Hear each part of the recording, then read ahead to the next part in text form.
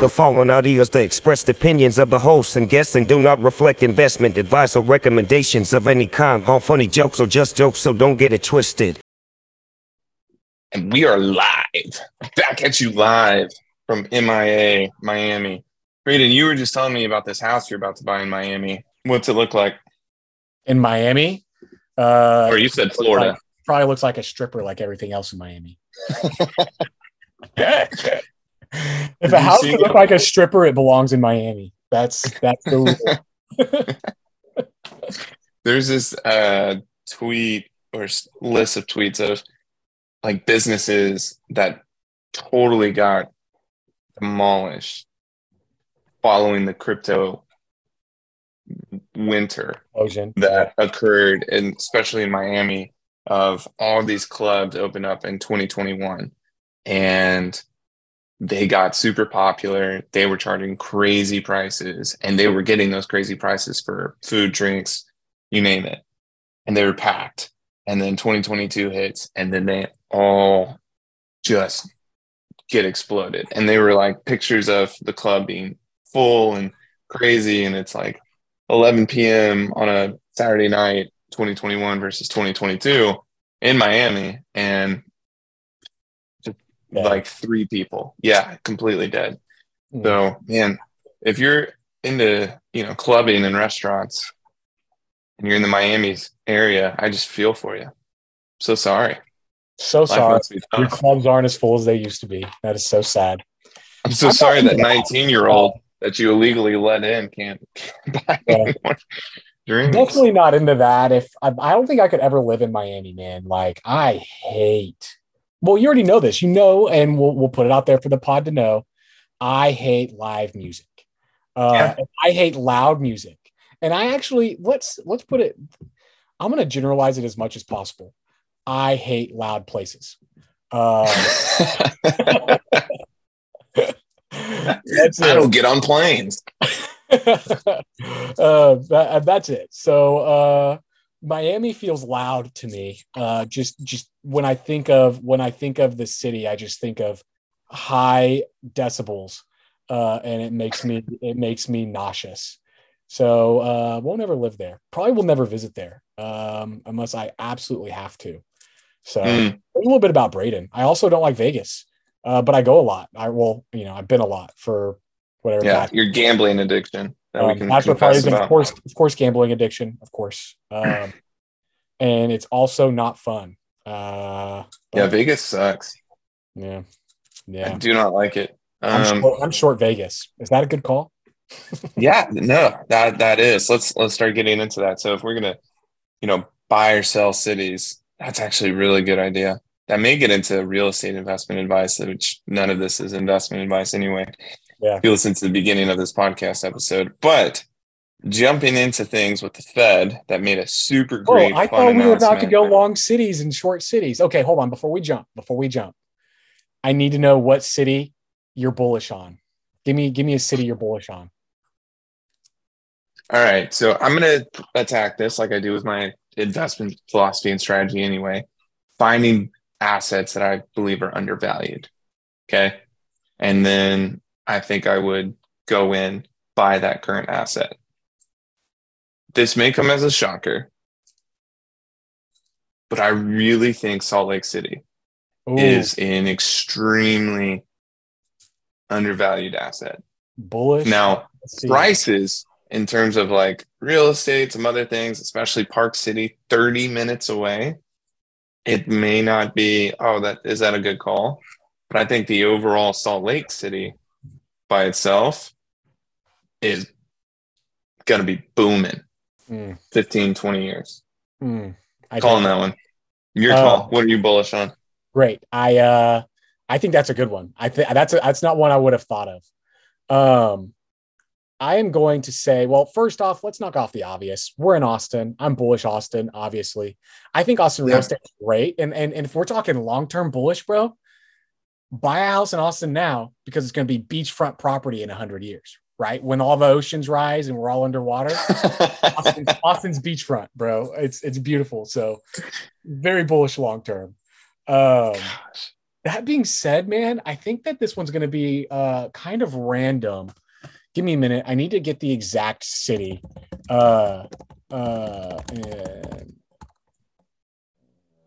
Paris, Texas. Dude, where is it? No, it is in the middle of. Shoot. It was going to be really Brooklyn. I did it on the fly. We're doing this on the fly, everybody, in case you're wondering. Middle of Kansas. I'm going to say like Wichita, Kansas. And here's why. It is the center point for all package distribution across the country, right? If you want to have a distribution center, you put it in Middle America because it is equidistance and equal time to the East Coast, West Coast, South, North. I think that we've had great times being on the coast. The coasts are going to go away. And Mid-America, dude, I'm bullish Mid-America because people are just going to realize the efficiency of it for logistics. Companies are. And when companies do, jobs go with it. So interesting. Why Wichita, Kansas over Kansas City? Kansas City might be one. I said Wichita. Kansas City is popping. It could be Kansas City, Missouri, or Kansas City, Kansas. My other buy. Same thing. KC. I'm going to go bullish there. I'm bullish there. I think that all of the Middle America is going to end up. I just bought up every share. Kansas City. Okay. That's fair. So I just think beat you by a second. Wake up to the logistical process of it. So maybe Omaha. Maybe I'm bullish Omaha. Maybe I'm with Buffett. It's those deep value plays. Could be. It's those deep value plays. Very short New York City, very short LA. Yeah. You know what? I'm bullish on another one. You might hate this one, or you might love it. Nashville. Oh, I was going to say Nashville is my number 2. Very bullish Nashville. You can't keep saying after I say it like, oh yeah, I was going to say that one too. Yeah, that's fair. Man. That's fair. I wasn't going to say Salt Lake City. I wasn't going to say Salt Lake City. Wouldn't have thought of it. Nashville, I did think about though, and Memphis. Gotcha. The reason I bring these up is I feel cities that have a phenomenal airport system already with tons of flights going in and out will like always Atlanta. Be like Atlanta's already there. I put Atlanta on like fairly LA, valued. New York kind of fairly like, valued maybe. Yeah, I think they're overvalued potentially, like with those. You're short overinflated. No, I'm not short Atlanta. It's just like I'm not gonna buy it. It's not something I'm gonna buy. Yeah. Yeah, if I'm trying to do a value play, I don't think it's undervalued. Yeah. Right now. Dude, we're such geographic experts. Look at us go. All right, so here's the next 50 minutes going over all 50 state capitals by memory. Ready? Anyway, just kidding. Here's what the Fed said. Just kidding. The Fed yesterday on Wednesday, good grief, they did exactly what I thought they would. And I actually saw a tweet from a day trader, and he called it 7 a.m. on Wednesday morning too, where it was like, hey, it's going to be flat all day, S&P 500, where he was trading SPY or something. And then it's going to get really rocky leading up to the Fed minutes, go down maybe a little bit. And he was right, it did.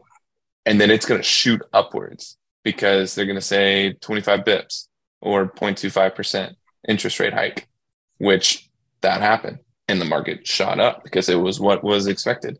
And then freaking Jerome just kept talking, and everything that he said drove everything down almost 2% from that peak of the day all the way down.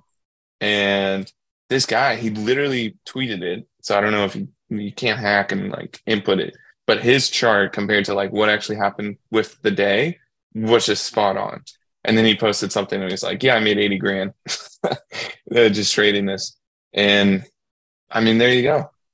He was on, and everyone kind of knew it was happening. And people that have a ton of money and day trade and get to it, good grief. Wow. Like, it can be gone in a flash. You miss it immediately, and then it's poof. But Yeah, you can turn a big profit I with hate something to, like that. when I hear those, I just think of Wiziotti. You know the Wiziotti fallacy? Oh, is that a rapper? No, it's what you see is all there is. Wiziotti. It should be a rapper. It's from Thinking Fast and Slow. Have you ever heard of that book? It's a very popular like psychology book. Daniel Kahneman, who's a big dog and mental like just like Big human dog. taking advantage of like, yeah, he's won a couple Nobel Prizes. He's like actually really popular. Nice. He's won one Nobel Prize. Couple of prizes. Gotcha. But he yeah, it's all about like how to take advantage of like human like what's the word I'm looking for? Like cognitive biases and mishaps. And one of them is the Wiziotti, which is what you see is all there is. And it's really funny when it comes to like data, like these guys like this day trader. Because things like that blow up, dude. Everybody sees that and they're like, oh my gosh, he's such a genius. Oh wow. And it's the same thing we talked about how to like blow up on a pod. It's like all it takes is one to blow up. And everybody ignores every other call that he's made throughout. Like he's like, oh, tomorrow's going to be like this. And he's just like totally off. And all it takes is one, dude. It takes one. And then the Wiziotti brains breaks in. But good for him. Good for him for a win. It was interesting. I did expect volatility. Can I just riff for a bit about how much I hate options? No, this is a podcast. You're not supposed to talk or riff. Here's a quick riff, man, of just and there was not a lot of money on this, so I'm not really that pissed about it. But it just really grinds my gears a lot. So and this is just the nature of the market now. Everybody trades options instead of trading the stocks, and good for them. They think that being leveraged is fun. Right. I think I told you this. Everybody knew volatility was coming. I went ahead and bought some options on a double leveraged volatility ETF. It lost money the whole day, right? Secreted money because there's a time value of the option kind of thing. And at the end of the day, you saw what happened at the end of the day, exploded in value. I was like, oh yeah, hell yeah, cool.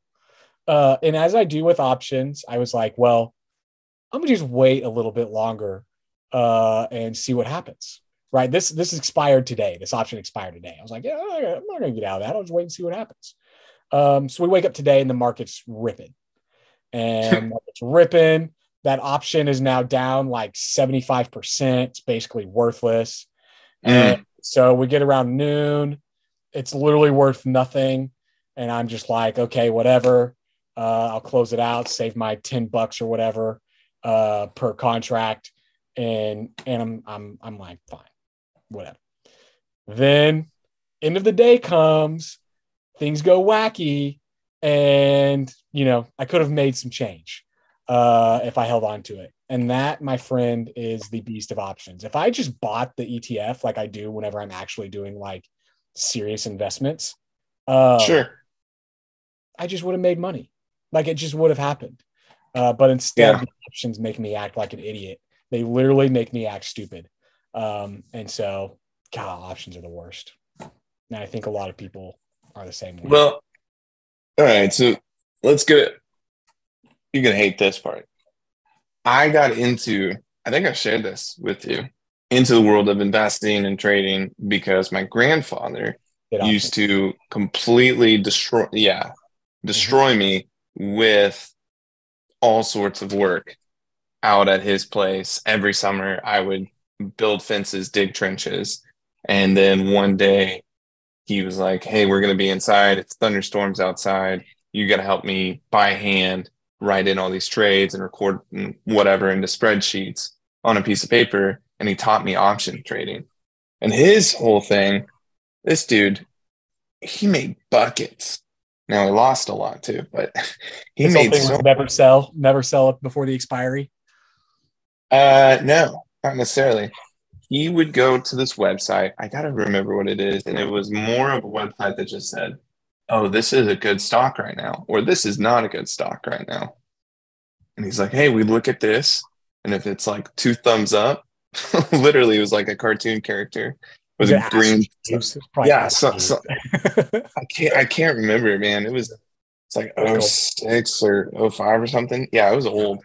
And then we did that, and he's like, great. Then we go look at Thinkorswim, and then we see the price of the options. We see what we want to do. Do we want to buy a call, or do we want to sell a put, or do we want to take the opposite action? Sell a call, buy a put. And then he would teach me everything about tracking up and down. And he's like, here's where we want to get in. And once we hit this game, we're always out. I'm like, cool. Know your exit. And that's it. Super impressionable at the time. Had no idea what roulette or 21 was, but very similar strategies by like legit professional gamblers. Yep. And that's kind of why he did it, because he's like, oh, I understand the game and I can make a ton. But like I said, he also got his shirt ripped off a few times, but ended positive, to be fair. So he did that, and then that's where I've always learned about options, where it's like, hey, if you lose a certain amount, you're done, no matter what. It hits that limit, pull it, or set the limit yourself. If it hits a high, you set the limit yourself there, you pull that too. So that's my only thing of like, I feel your pain, because I've been on that same side too. But it's like, it's all about like an investor's, and this is good to talk about on the pod, right? Because everybody's portfolio, if they're managing their own money, it's all about your investor's appetite. And I have an appetite, it's about buy a company that I really think is valuable and hold on to it until, I really try to not sell. I have things in my portfolio that have been there for almost 2 years. Like, for some reason, sometimes I just get in this mode where I'm like, okay, this is an obvious play. Why don't I go try and, do what other guys do and on these obvious plays? And every time I do it, it's like, it's not my temperament. It's not my philosophy. And I get burned almost every time. So it sucks, but there are, Grandpa was a guy that was his temperament. He dug it. It's an itch that I scratch that I love, and I do it in a way that is totally safe. And there's this thing called paper money by Thinkorswim, TD Ameritrade. And have you done it? Yeah, I've done paper trading before. Okay. Yeah. So you could set it up and do swim, but I've done it. I've done paper trading before. Yeah. But essentially, you get $100,000 fake and you just get to like play. Yeah. But I've done it, and they set you up with like 60 days, and I'll just like recreate an account and just keep playing with it. Because I know, I'm learning and I follow stuff, and it just helps me, I think, I don't want to say get smarter, but it just helps me observe more. It's just more data, right? It is. And I love it because it keeps me just glued to SPY, which is what I like to watch. And dude, over the last 60 days, I do this thing where I'm like, okay, if I were to just play minimum, what do I do? 200 trade every single day, just see where I can go. I got it up to $4,000. So yeah, if I was actually, smart and using my real money, and there was emotion and maybe some, man, I got to get out. I'm scared feeling. God, that's definitely not going to be $4,000. But I just built the system, and I'm like, I do this, and then I get out when it's here. I lose a little bit off the top, but I try to let those ride as high as I can. But I always have like the floor. I'm like, out. There's here's the problem to me, man. There's a theoretically accurate way to play that game. And what's even better is people who used to play it was all emotion. Like when money's involved, emotion exists. And you see all these guys that are like, stick system, get the emotion out of it. And it's like, all of the biggest shops in the world that are like quantitative funds, that's exactly what they're doing. It's exactly what they're doing. They've learned to take the emotion completely out of it by just programming that system into a computer, which is great. And it would be awesome to develop. But, and there's actually, so are you familiar with like I can't think of the name, somebody's equation That is the theoretical actual amount you should bet on every hand of poker based on what you have and what the odds of the table are. Oh, yes. We at the table. I can't Oh, remember what's his name? but people do that for options trading, and it's brilliant. It's absolutely brilliant. And I will never be able to do it because I guess I could It's emotional. but Yeah. when money's there, it's like, nah, I'd rather just do something that I'm very confident that is going to continue to exist and be okay. And maybe make less. Who knows if you make less or not. Confidence itself, I even slam as an emotion. Like if you're confident in like this and whatever, if you just pull it out and that's everybody's, well, stick to your, structure, your strategy. You stick to that, you know exactly what you need to do and not. It does work. And technically, yeah, if you're paper trading, paper money, like it's a you can great pull it system off. on paper trading. This is what I learned personally from paper trading. It's a great system and you can do a lot with it and make it look really good. And then as soon as you turn it on with real money, you're like, oh man, I felt bad. Oh You man, why is you watch it more. Paper trading, you don't watch as much, like you just kind of let the rules play out and do it. You watch it. And when you watch it, there is a definite skill component, and skill comes from data, and you observe a ton and you're just married to it and you get it. But good grief, so much luck, 80, 90, 100% luck, really, on a ton of just even like, especially day trading, right? And that's just kind of where you have to count things and put it together. And if you're a guy that does really well at it, you can be patient, you do it over years. Then after 3 years of doing it, you have enough cash, if you're good at it, to then start posting about the cash. And then you buy a bunch of cars, you post about those cars, and then you start selling courses. And then that's literally all that you do. Yep. And then you have so much capital coming in from that you just transition it into your account. And it's like, you can bet 1%. So much fast. Yeah, you put $8 million into a trading account. And if you go up 1%, 80 grand. Yep. Then take a picture of it. There you go. Yeah. And you never show how much is in the total account. You just say like, oh, here's today's gains. Mm-hmm. Boom. And people are like, this guy made 80 grand. Yeah. Never post your losses. Never. I would love to those guys. They do? There are a lot of guys that there's the Wall Street Bets guys that like show off their YOLO calls and they're like, oh, look how much I lost in my YOLO. No, yeah. But I'm saying, like, I got into day trading Twitter and there's a lot that, they never post losses and they suck. But there's guys that are like pretty hardcore and they've been doing it for years and years. And so I'm like, okay, they've got a track record. They post, they've got some losses. But their system's pretty good too, because their losses are constrained. It's never an 80K loss. They may have like, if that's like the size of the account or the wins that they normally post or whatever, and they'll usually be losing 15, right? But then the next day they can pull off 20. But a lot of people that I see, it's not that much, right? Like that's a ton of money. But a lot of people I see are like, oh, they go up 3.5. 4, so I want to read 3.5. That's really but they go down 3 or 4 as well, so they're not like dead. Yeah, I need to read to you while we're on the subject of kind of this idea. This is from. Luckily, it happens to be from today. My Warren Buffett project, which we will talk about later, not on this pod. So Buffett is talking about in his letter. This is the 2022 letter, by the way. He's talking about his 58 years managing money, right? And what's so interesting about this is he's just like, yeah, we never sell, blah, blah, blah. He's like, we've had a few home runs, right? Coca-Cola and American Express. And I'll give you the exact numbers. Coca-Cola, they put in 1.3 billion into both of those about the same year in 1994. Coca-Cola went from paying dividends to them of $75 million in 94 to $704 million today.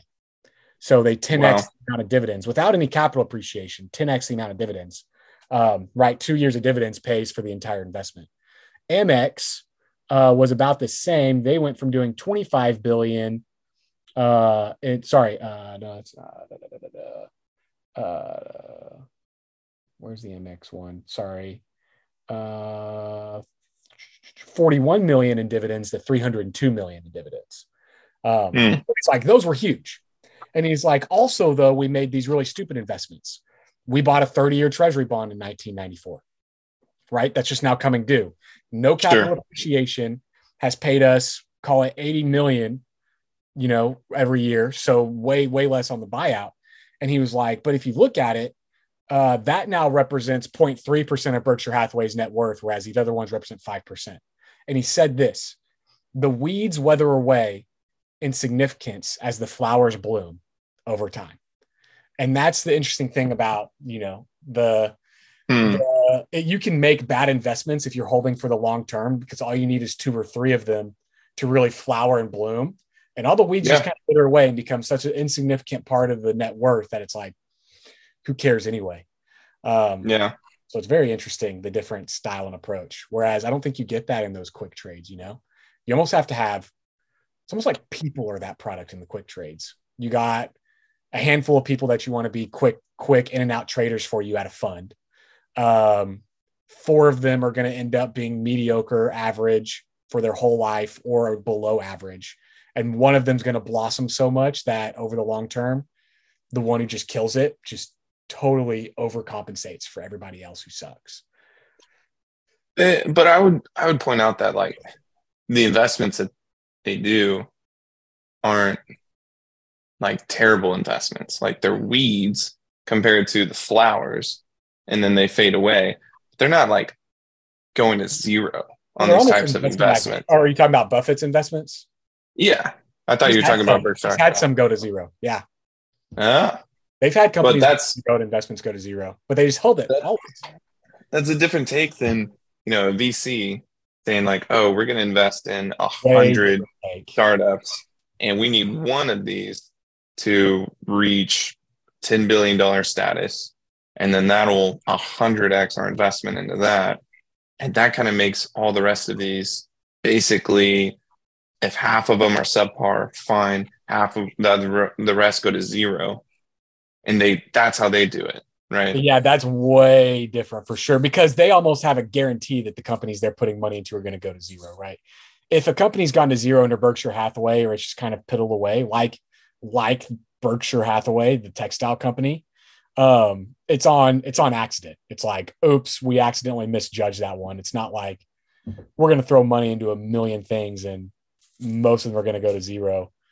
So you're right. Sure. It is a way different approach. And the VC ones, it's like, they're not even weeds, man. It's like, we're just going to throw a bunch of seeds out and hope one of them becomes a flower or becomes something. So they're almost a step before. And that one is way sketchy. Definitely sketchier than even like, I would prefer to run a fund that's just a day trader fund and has a bunch of day traders just trying to go at it over that, for sure. A lot of people do. Yeah. Yep. And that's kind of the makeup. No, that's what I'm saying is, I mean, Berkshire Hathaway is just way more careful with the investments, and they'll take the long-term value investment approach. Way careful. But it's funny that they just still only have a handful of winners. Yeah. Right. What would you say? What percentage? 5-10% are just great winners? I'm pretty sure he says like 10 to 12 over their entire investment career experience. Right? Okay. And they've had a couple of lucky get outs, right? US Air was a company that they put a ton of money into that luckily they somehow got out with their investment back before it just went away. And Salomon Brothers, same thing. Like they've had a few lucky breaks too on the other side where it's like, that was a big investment that could have gone to zero and you would have been really screwed. But I mean, there's luck in there. But 10 to 12, right? 10 to 12 flowers and everything else. They own 80 companies-ish right now, outright. And they've had the ownership of plenty more than that over time. So, 10 to 12 work out well. It's interesting. And then, I mean, it's hard to compare it to a Sequoia Capital, right? Like a normal VC firm, I'm talking is if you get a 1% success rate, which is, it's 100x. Yeah, you're the best thing that's ever happened in terms of returning an investor's money. But I would imagine that a Sequoia Capital could be just so talented, or just, what's the right word? They're so big that the best types of startups will know that name already.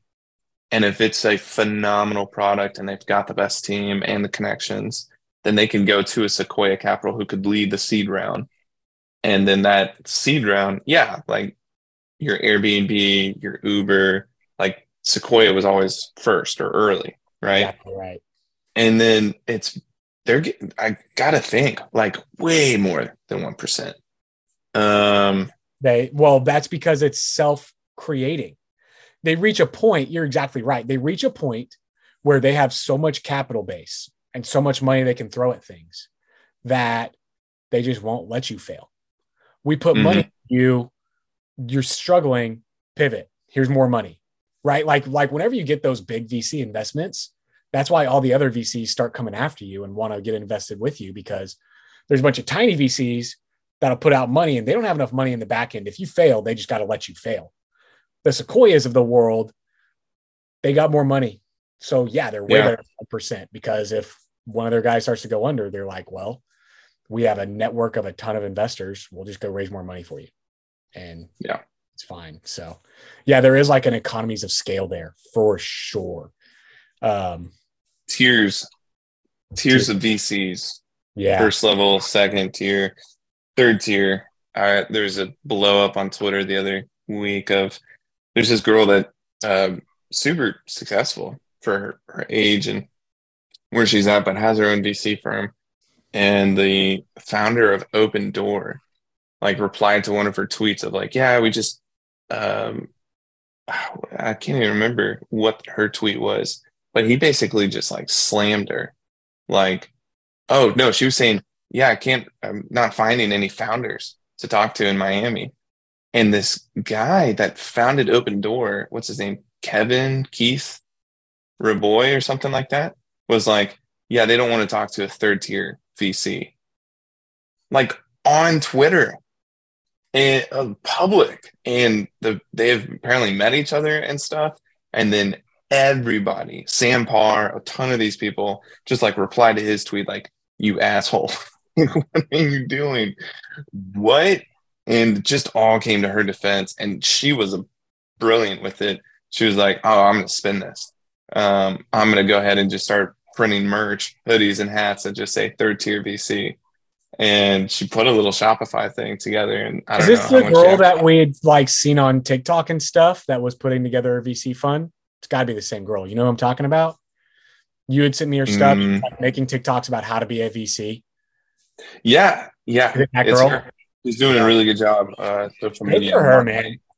Good for her. Because you're exactly right. And that's exactly what it is, dude. You got to climb in the ranks in that space. She started off as that little tiny one. Then she was like, okay, I'll make another bigger one. And yeah, you got to try and grow and not VCs go out of business all the time. The reason that this might be interesting, I never thought about this. I wonder because they have met each other, maybe do know each other. This Keith and her name is Nicole. If she just used it as a stunt and she was like, hey, say this. Do that. Yeah. And then you're going to get a bunch of hate, which I don't know why he would do that. It would just turn it. Yeah. I don't think it could have been a stunt. It had to be like, those things are stunts, dude. It's what Jake Paul brothers. No, like that. Too. You don't say that. Like to me, he's just there's no win. Like she can't pay him enough money, dude. She can't give him equity. She can't give him equity in the fund. That now is going to have a bunch of people coming after it to hit it. Why would you do that? It would get the fund all kinds of great people to come into it. Yeah, and then he comes back as like, oh, here it's an apology. I've now invested into. It's a no-brainer. Dude, we should do that.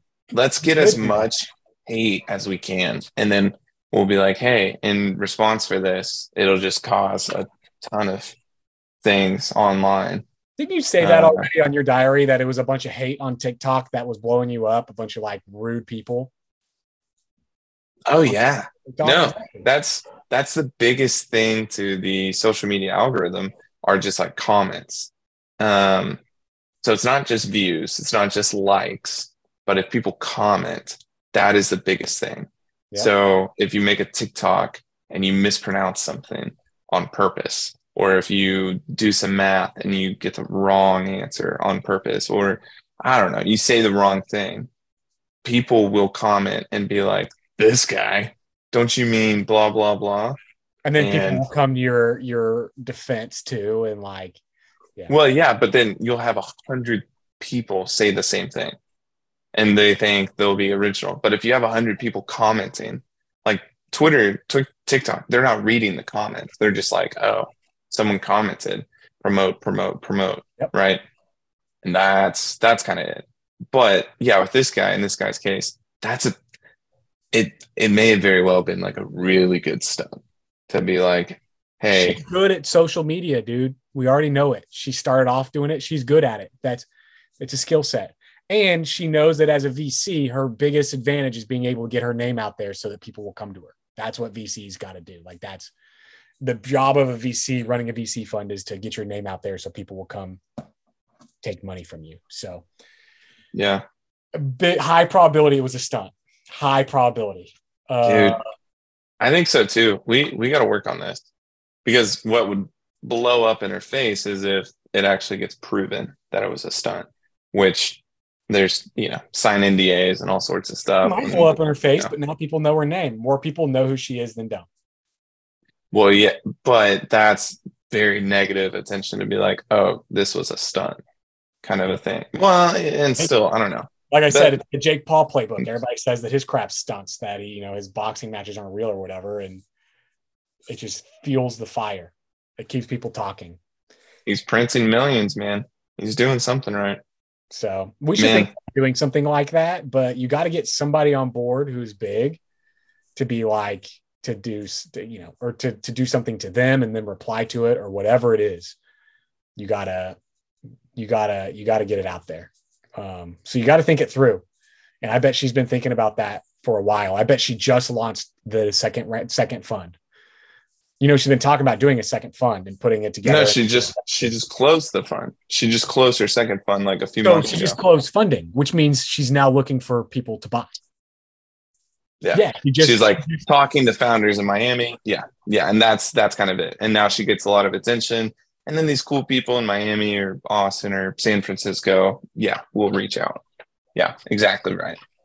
So, I mean, this is good. Just write it down in the list of 1,000 marketing techniques that we need to try.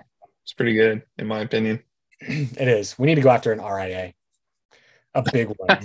We need to go after Vanguard or something. No, we just need Fidelity or Schwab to tweet at us like, you guys are terrible and bunch of idiots. Yeah, I don't know, but that's an extreme example. We'll find something. I agree with you. I think it's such a good marketing tactic. Creating controversy is huge. Yeah, and then she didn't need the money from like printing shirts and hats, but I guarantee you she got at least 100 orders. Let's look how good she is. We are talking about her for free on our podcast. And we've talked about her for free before, I'm pretty sure. And we are not involved in the VC space, and we both know who she is and have seen her. She is a genius marketer. Very smart. If she wasn't in the VC space and she was in the entertainment, she would be the female Jake Paul or the female Logan Paul. Absolutely genius. We know her, and we don't have any idea who she is or anything. We just know. Yeah. Can't find her on Twitter. I don't know. But anyway, I bet she's year of content. This is exactly, people got to know you, dude. People got to know you somehow. Yeah.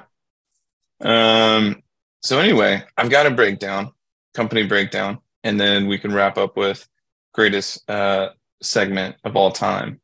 Cool. Which is let me pull it up. Did we want to go more on people's questions? Sorry? Do we want to go more on the Fed or no? I mean, we can. Let's go ahead. I mean, today, Thursday, so we're recording this post-close of Thursday, and market was up 1 to 1.5% and then ended almost flat. And it barely bounced up after touching, where it started today, up a quarter. Yep. So go ahead. What do you have thoughts on that? I got nothing. You had other things on the Fed stuff. They're going to raise rates again, I bet. And who knows? Maybe they start cutting later this year. That'd be good. No, I don't think they will unless inflation actually comes down. And who knows what inflation will actually do? No one does. But they keep raising rates. So unless it actually comes down, they will not cut. And that is really just going to ruin a bunch of stuff. But I do have a nice little superhero story for company breakdown. Have you heard of Netflix? I think so. No, you haven't. Okay, cool. So that sucker popped almost 700 a share, 690. I want to say was the top in October of 2021, and then 2022 turned out to be almost the worst thing that's ever happened to it. Bill Ackman, big purchase. Do what? Bill Ackman, when he made his big purchase in Netflix, a private placement purchase. How much did he buy? It's like his biggest loss ever. Dude, we need to, okay. You keep talking. I'm going to pull up the numbers on it. Need you to pull it up because Netflix posted earnings, a ton of stuff happening. The market turned last year, kind of first quarter, second quarter. But Netflix was one of the first ones, one of the FANG stocks to actually get blown up. And it dropped in March from March 29th to end of April. So over a month. It went down 56%. Do you have that, Bill Ackman? Netflix did? This is in 2022? Uh-huh. Give those dates one more time. So it was about March 29th to, actually, this is a little bit in May. So let's call it May 11th. It went down 57.5%. Can we, before you go on your thing, I have the numbers ready. Yeah. In January of 2022, Bill Ackman bought $1.1 billion worth of Netflix shares, 3.1 million shares. And then he sold them through April for a $400 million loss. When did he buy those? January of 2022. Why? You don't remember this? I wish you remembered this. I obviously followed No. because he's a big hedge fund guy. He said that there was something bullish about Netflix. And he was just like, I'm bullish Netflix. And then he said, okay, I guess I was wrong, and sold it all. So yeah, dude, you weren't just wrong. That's like one of the worst calls of all time. Yeah. And that timing. That's embarrassing, dude. Well, where is it now? So give me this rest of the story. Tell me about it now.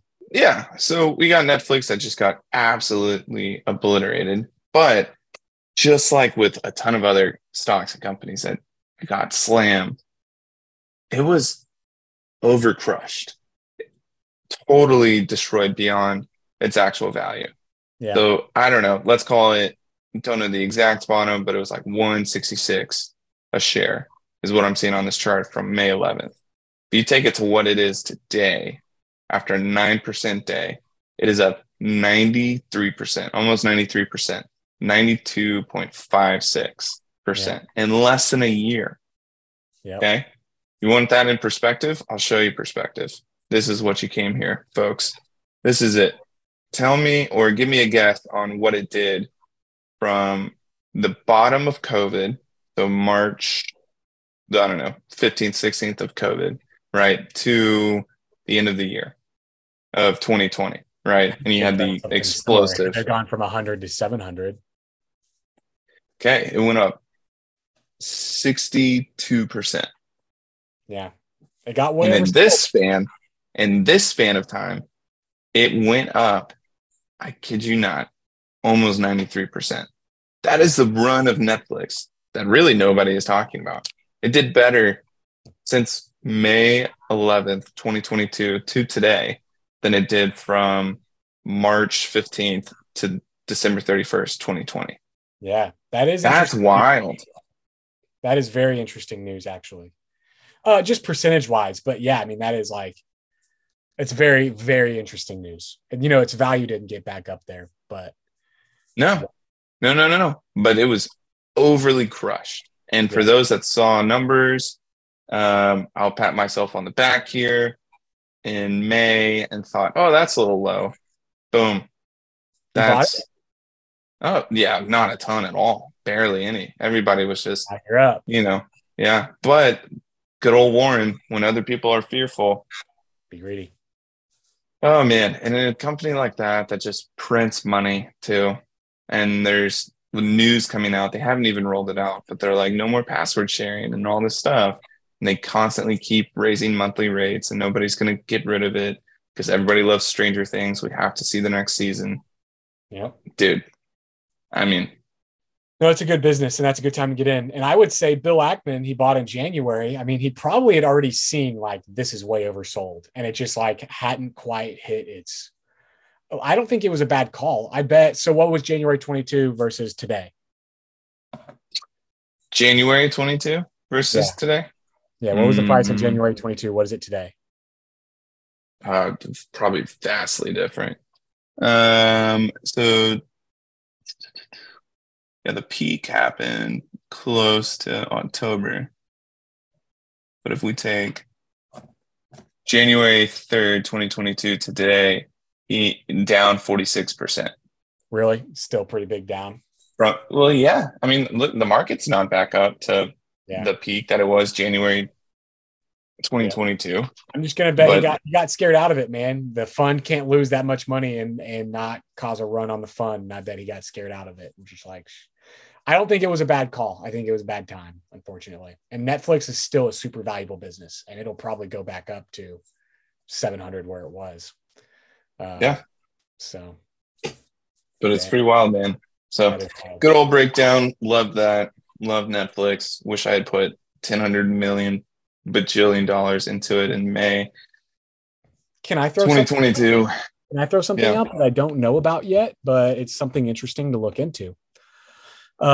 Stratosphere.io. For anybody listening, you should go get an account on stratosphere.io. Uh-huh.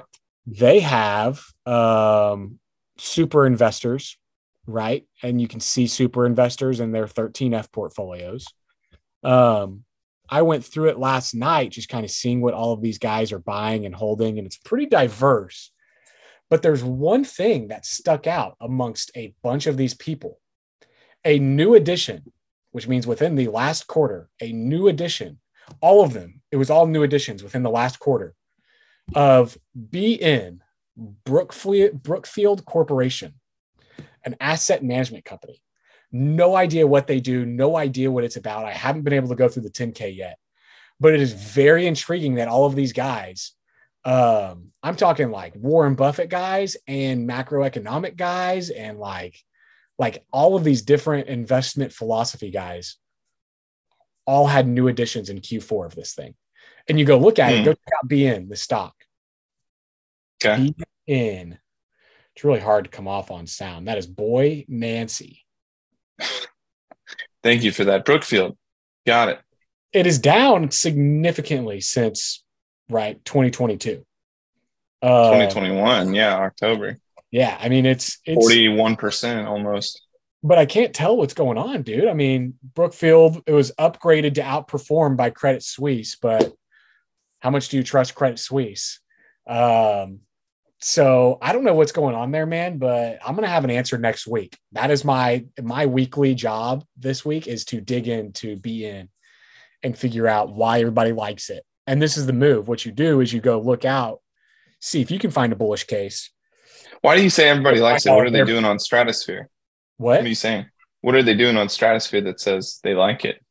No, oh no, there's nothing on Stratosphere about it. This is me going through, dude. All I did was basically went through 13 Fs of a bunch of Okay. hedge fund managers. That actually, there's nothing unique about Stratosphere.io. I could have done this just by going to Edgar and typing in the names of. But we're not going to do that because we love Stratosphere IO. Just got to get the plug. Just got to get the plug for Stratosphere.io. There's no way to access 13Fs outside of Stratosphere.io, so don't even pretend. Yeah. No, so this was just me going through a bunch of other people's portfolios. And the one thing that stuck out was this new addition of Brookfield in Q4 Interesting. 2022. So I can't wait to see what happens in Q3 and see if people are still holding on to it. I'm talking like, I'm pretty sure Michael Burry was holding it, as well as like random guys that are always bullish. So like there's a very diverse range of people. I mean, if you bought it now, you're getting it at a 7% discount from all these hedge funds. They took it in Q4. Yeah. I mean, it's down 7% from its low in December. So it Yep. could even be up sharper. But Decline. this is where my actual seriousness of being a actual professional in the space comes in, where I'm like, oh, I'm not just going to go buy it, a few shares and just like ignore it. I'm going to really dig deep. The process is dig deep, figure out if you can find a bullish thesis for it, and then compare your bullish thesis with everybody else's. Go find what other people have written on research reports, these other guys. And if it matches, then you're onto something, and you can actually see and have confidence that what you saw was probably reality. If it doesn't match, you're probably an idiot just going on to the next thing. So, yeah. And then go big. Go big, huh? That could be my next play. Well, let's wrap up with everyone's favorite segment. This question comes from Susan in Portland. She actually reached out and said, hey guys, love the pod. Really excited to keep listening to whatever you guys have to say about the Fed's implosion. And wanted to know if housing and, what does it say? The housing market were to continue to crash, should I be diversifying my money between real estate and the continual sliding of the stock market crash? Question mark. So I think she's just asking, what should we do with diversity between real estate and equities? Good question, Susan. Appreciate you listening all the way out in Portland. I gotta say, I do think you can find some really good deals in real estate, depending on, the type of class you're going after. Like, is it residential? You just want to rent it? Are you doing multifamily? Are you trying to do industrial, retail, things like that? And then you start weighing pros and cons of liquidity versus putting money into the market and trying to find assets that way. I got a longer answer. I want to think on it for a second. Braden, I'm going to let you go, though. What are your thoughts in terms of, hey, do I diversify right here? Well, I wonder how much money Susan has, because we are familiar with the classic strategy. And this is one that we both have a buddy who has done this in the past. Buying the SPY, right? And buying gold and then using the good old broker's leverage, right? Brokers will typically let you leverage up to 60% or sometimes up to 80%. I think if it's like really stable, like gold, 60 to 80% of your portfolio to go buy other assets. And so, if you're Susan and you have $1 million that you can put into the market, well, go ahead and put that $1 million into gold in the SPY, and then take out a loan for $500,000 and use that as your loan and go pay cash for real estate. And now you got the best of both worlds. You got some exposure to the equities and you got exposure to your real estate. So, yeah, but have you seen the interest rates lately on these loans? Oh, they're definitely high. Definitely. Yeah. High. You think so? Yeah, for sure. But the interest rates in a brokerage account are different than the interest rates on a mortgage. You don't have to write a check every month for. Oh, I'm sorry. I thought you said pull a loan out of the bank. You're saying pull a loan off the take account leverage at the brokerage. Take leverage on the brokerage. 60, 70% leverage the brokerage account. And yeah, I mean, you have equity slipping away in the brokerage account on an annual basis at some fee, but you don't feel it. And as long as the market's doing okay and not collapsing, you're not getting margin called. There are things you set yourself up for, but that's a good way to do both. I think always be in real estate a little bit, though, for old Susan. Oh, for sure. For sure. Maybe not Portland real estate, definitely bearish Portland. But ouch, man. Why? Bearish Portland, but Portland's very close to Salt Lake City. So Susan, bullish SLC. Go buy a house there. Go buy real estate there. I don't know. I was in Portland a couple of years ago. Thought it was great. Yeah. Parts of the city. I think I was more partial towards other parts of Oregon that we drove to. Did you guys get gas whenever you were in Portland? I think I was afraid to get stabbed. No, I don't know if we got gas. Portland and New Jersey, New Jersey and Oregon are the last two states that have really crazy employment laws. And that's why they're the last two states where gas stations have attendants that come out and fill up your gas, because the gas station has to find something for people to do that they've hired because they cannot fire them. And so, if you go to Oregon, you got people filling up your gas because Oregon has terrible regulation. So bearish Oregon regulation. Yeah. Utah. Okay. All right. So this is now the conversion of our entire podcast where we're just going to tell you what cities we're bullish on and which ones we're bearish on. Thanks for the real estate question, Susan. Fed right into the good question. Field. Yeah. It was really good. Well tied in. And guys, that's just how we're going to end it. But next week we're going to do Chinese cities. So everybody prepare. Come in with your best Chinese cities. Nope. That's how you get canceled somehow. All right. You guys have a good one. All right.